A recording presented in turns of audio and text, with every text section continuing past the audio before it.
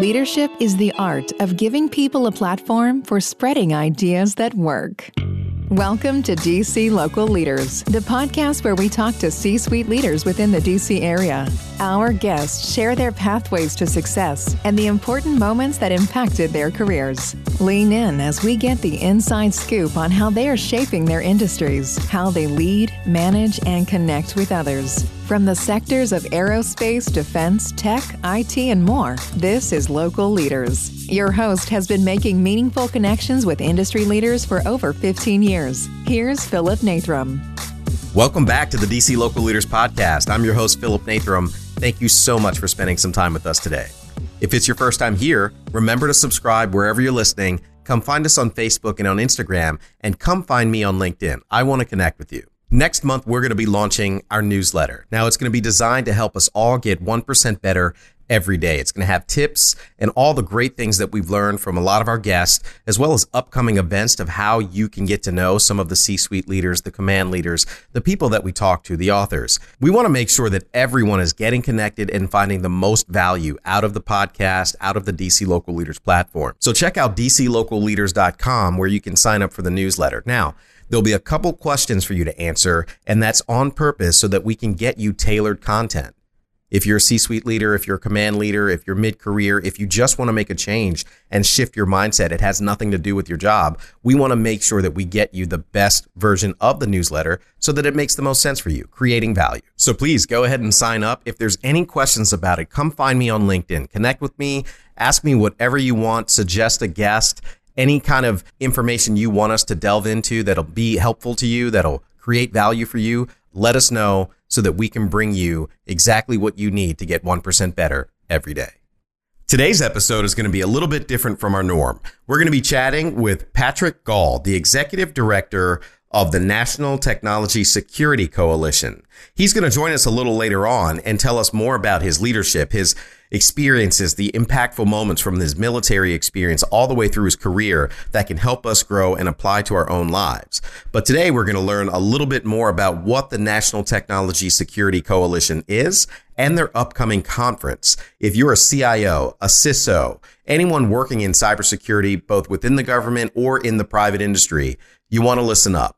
National Technology Security Coalition is a small group specifically designed to bridge the gap between the government and the private industry. And he's going to give us a lot of great information about what they're doing, what their motivations are, their main mission of the NTSC. And I hope you enjoy. I wanted to do something a little different for you guys today. So this is a special episode. We're going to follow right back up and get his message out to you as well. So let's get into the episode. Patrick, thank you so much for joining us. You're here today on the DC Local Leaders Podcast, coming all the way from Atlanta, Georgia, right? Yes, we are. Down in the South. You are the Executive Director of NTSC, and predominantly most of your members are CISOs, right? That's kind of who you tailor your organization to. Right. Chief Information Security Officers are a major part of our organization.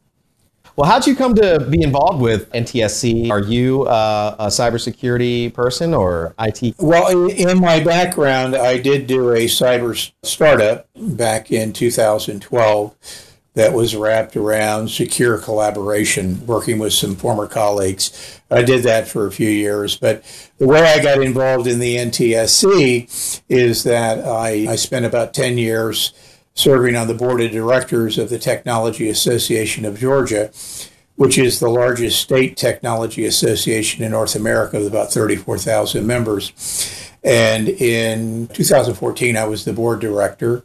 After I finished that year as the chair, I stepped down. A few months after I departed, I got a call from the president of TAG, and he outlined this vision of creating an entity within the state of Georgia that had a national identity, which is focused on cybersecurity, which is at the nexus of everything that happens these days. Most people think about Georgia, they think about peaches and peanuts, but the reality is Georgia ranks fourth in the nation in cyber revenue. We have 150 cyber startups in the state. We have Fort Gordon, we have 9 military installations. So it is a major cyber state. So I came in to do some consulting and advising and just kind of led to me being offered the role of executive director. I felt like the vision was really good and I wanted to be part of it. My charter was to build the organization, because when I first started, it was me and 7 board members who formed our founding board members. So that was 5 years ago, and today I interviewed my prospective 45th board member, and altogether we have over 75 senior technology security executives involved in the coalition. And you've got a number of different councils that go along with that board, right? Tell us a little bit more about the makeup of NTSC, and is there a mission statement that you work with? Sure. Our mission is to act as the national voice of the Chief Information Security Officer in Washington, D.C. It's a voice that's been absent.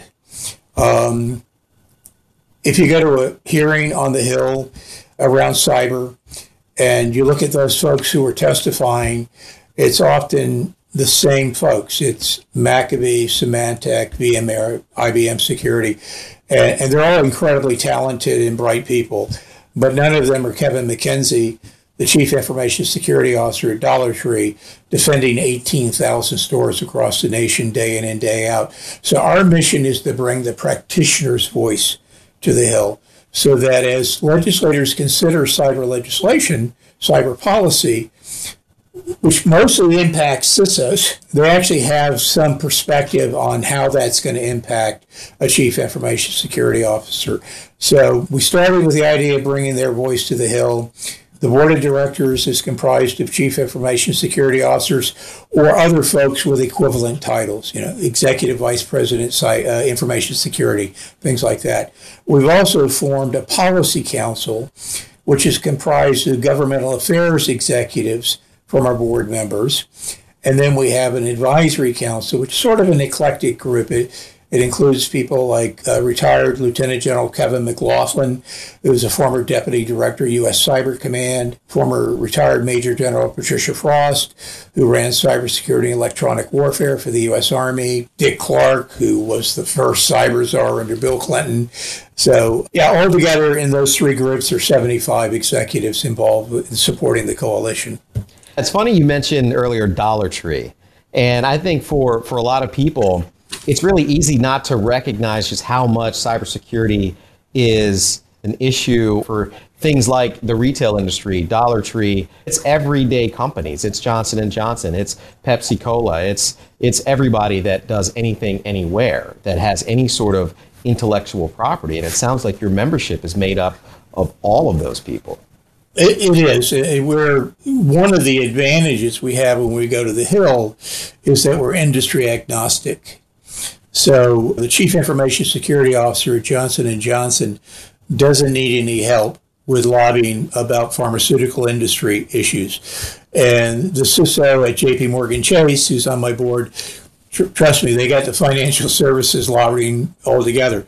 So what we focus on are policies that transcend industries. So we're industry agnostic, we're nonpartisan, we're not politically oriented. So when we walk in, we're not a K Street firm, we're in Atlanta, Georgia. I talked to you a little bit about the 5 policies that we're focused on. The first one is national data breach notification legislation. Today in the United States, all 50 states have legislation focused on data breach notification. You have to comply with the way they ask you to notify them. And the consumers, you need to make sure if you're the chief legal counsel at XYZ Global Firm, then you have to make sure you're prepared to comply with the notification requirements in each state, which means you have to constantly be aware of them because they're not static. Some people like to say compliance doesn't equal security. I don't agree with that because studies and study after study shows that compliant firms get breached a lot less than non-compliant firms. But still, there's a lot of administrative costs. And if you talk to any of the chief information security officers, they will tell you, set the bar as high as you want in security, but give me one place to file. Make it a little less complicated. Yeah. So that's the first policy, and closely behind that is creating a federal privacy mandate. So today we have CCPA, the California Consumer Privacy Act, which is the most comprehensive piece of privacy legislation in the United States, very similar to the legislation that was passed in Europe called GDPR, the Global Data Protection Act, very comprehensive. In fact, is sort of CCPA is modeled on GDPR. And then recently, Virginia and Colorado passed privacy legislation. So we're headed down the same path on privacy legislation that we have on data breach. We'd like to have a federal privacy mandate. The FTC would control it. I think would make the most, Federal Trade Commission. In fact, the Energy and Commerce just approved the creation of a privacy bureau within FTC in this new legislation that's going out, like $1 billion allocated for that. That was just announced this week. So those are our number one, number two. Number three is workforce development, cyber workforce development, and with a heavy emphasis on two areas. One is diversity. If you look at the number of women in cyber, it's appalling. And then if you look at the number of minorities behind that, it's even more appalling. And you look at the number of chief information, there are only out of the Fortune 1000 companies, there's only 26 female CISOs. And believe me, if we had a long time, I'd go and talk to you about the root cause, which goes all the way back to middle school, and whether young women are being encouraged or discouraged to take math. And then if you walk into an AP calculus class in high school and you're 25 students, you'll be lucky if you have 3 or 4 women that are taking AP calculus. And then young women who go into college and take STEM programs, science, technology, engineering, and math, a large percentage of them, like 66% of all young women who go into college focused on a STEM program, drop out of the STEM program, not out of college, but out of the program first 18 months, because they haven't gone through the rigors of math by the time they get to college. So we want more young women. We think that things like Georgia did, which if you can take a coding class and it's the same thing as taking a foreign language class. When I was in school, everybody took 2 years of Spanish, French, German. It didn't necessarily make you a linguist when you finished the 2 years. But 2 years of coding is what we need, 2 years of computer programming. That's what we need to have kids focused on today. And then the second thing is we want to create a national cyber scholarship for service program, similar to the analogy I use. If you go to Annapolis and you get a great degree out of Annapolis, then you're going to go serve 6 years in the military for 4 years of college. So I want you to go to college for 4 years, get a degree in cybersecurity, and then go work in state and federal government, go work at the NSA, go work at Cyber Command, Army Command as a civilian for 6 years. And why does that make sense? Well, if you look at the number of openings in the federal and state governments, it vacillates, but it's probably in the neighborhood of 45 to 50,000 jobs open right now. And if you look at the kids coming out of university with a degree in cyber, the first certification they get is called CompTIA Security Plus. If you look at the number of jobs that are advertised that call for that certification only, then there are about 4.5 people for every job. If you go up the stack to CCISP, some of the higher level certifications that you could only get with 7 to 9 years of experience, and you look at the number of openings and you look at the number of people available, is like 0.4. So we want a national program. There are some programs, and they're really good programs, but they're very narrow. We have over 5,000 institutions of higher learning in this country. Only 86 of them are qualified for cyber scholarship for service. And you take the state of Georgia, we have 8 nationally recognized programs at universities and colleges across the state. When I say nationally recognized, they're considered centers of excellence by the NSA. Only 2 of them are qualified for cyber scholarship for service. So that's policy number 3. Number 4 is critical infrastructure, focusing on protecting the operators and consumers. And then number 5 is, which is really woven through the first 4, is strengthening the public-private partnership. That, you hear that term a lot, Philip, public-private partnership, but when you really dig down, it needs a lot of work. When you're lobbying and when you're trying to affect these policies, what are some of the things you guys are doing, and what does that look like when you try to help more women get into STEM and more other folks get into STEM, when you try to help bring a program where people graduating or they can go to college, get a STEM degree, and then work within the federal or state governments? Like, what does it look like to do that? Well, it's multifaceted. Georgia Tech, I say, arguably has one of the best master's program in cybersecurity in the country. But when they were setting up their online program, which is the same program you get when you go to school, which, by the way, is under $10,000 for a master's program at Georgia Tech, which most people don't realize. We actually worked with the folks setting up the program, brought in 14 CISOs, trying to give them some sense of some of the things we'd like to see these kids having when they come out. It's kind of grassroots work there. And then when we go to Congress, it's about educating people, helping them aware of the fact that only 86 universities and we have over 5,000, and working with congressional leaders and helping them get passionate about this. We're working with one senator back in 2020 who, had he been reelected, I think we'd have a bill on the floor right now. So he didn't get reelected, so we had to step back, and we're working with another congressional leader now. It's about education. It's about dialogue. It's about bringing the stakeholders together so that we can have, serious conversations about what is realistically happening in the marketplace. The whole idea of all these kids getting out of university, you hear they're starting at 80,000. Well, if they can get a job, maybe, but they're 4.5 for every job. So you'll meet kids who are working in internships because they just haven't found a job and they've been out of school for 18 months. But education is a key part of what we do. If you think about the House and the Senate and the number of congressional leaders who are truly, truly conversant with cybersecurity, it's a small percentage. I mean, I could list a number of the names. And we lost some of those folks in 2020 who left the House. It sounds like you, in some sense, because that's a natural thing that happens within government, that like you're constantly restarting this conversation with new people. And then part of the challenge is kind of you're starting from one again every 2 years.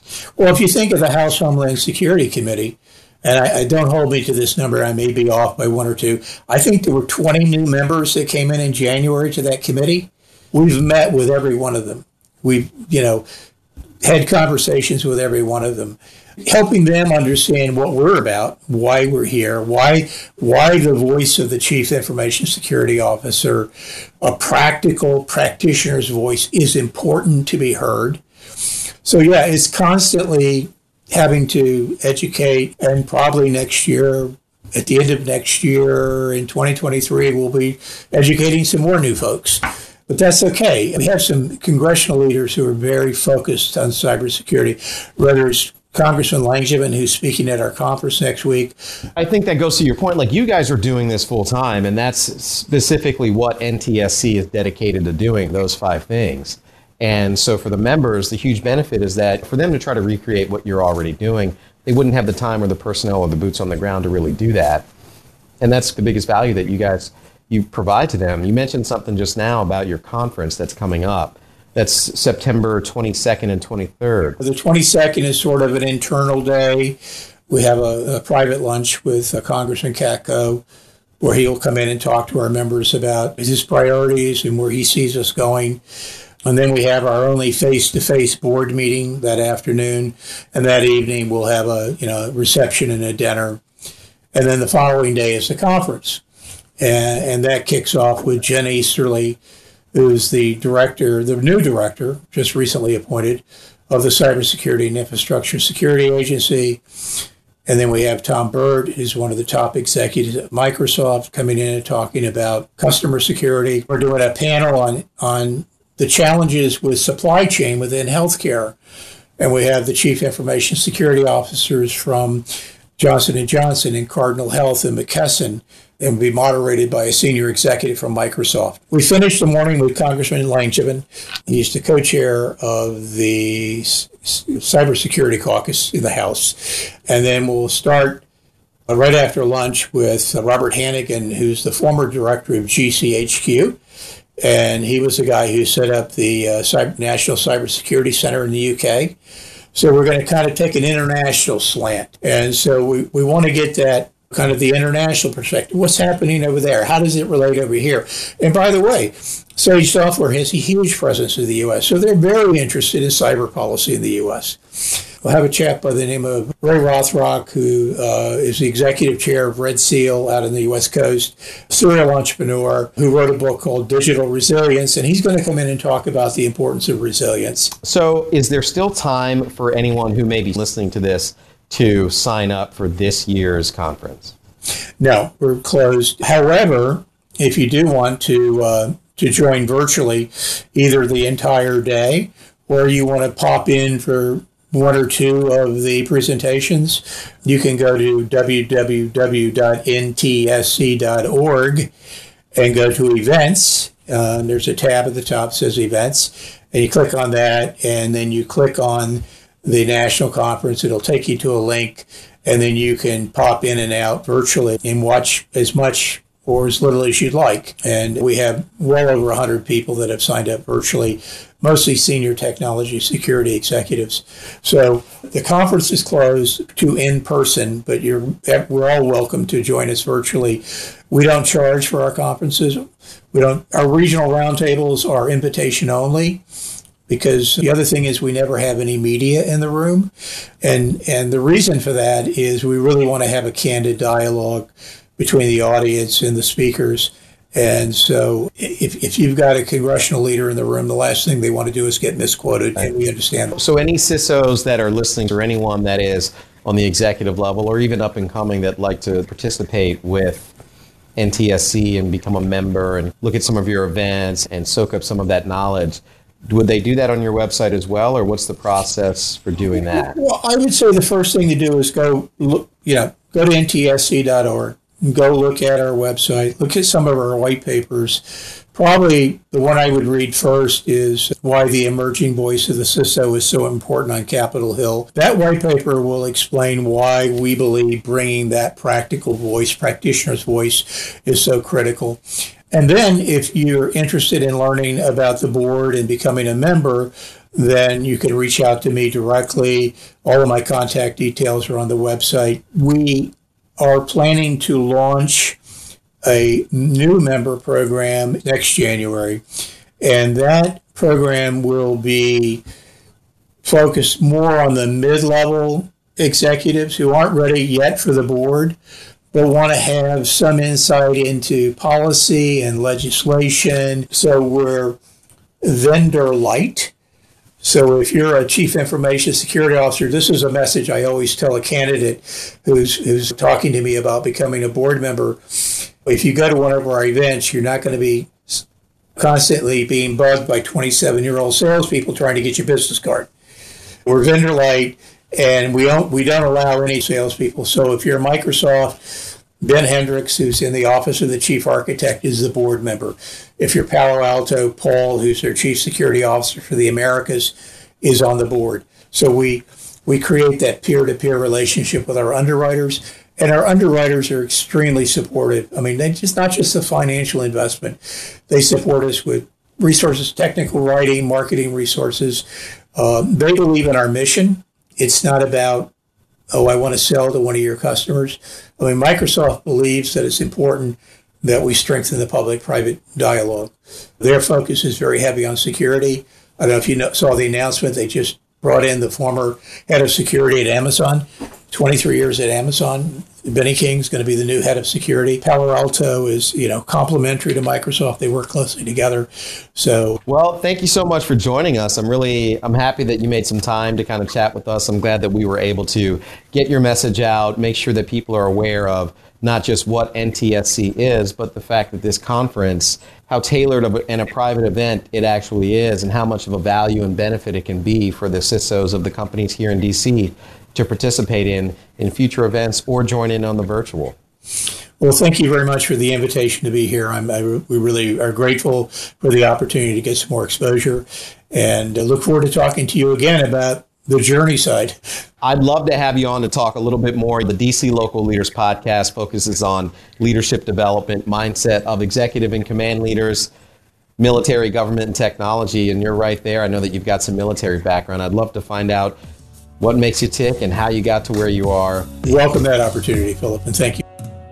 Thanks for listening to DC Local Leaders. We'd love to connect with you. Find us on LinkedIn and YouTube by searching DC Local Leaders, on Instagram at DC Local Leaders, or our website, dclocalleaders.com. You can find the podcast on Spotify, iTunes, Google, or wherever you find great podcasts. Don't forget to rate, review, and subscribe. Until next time.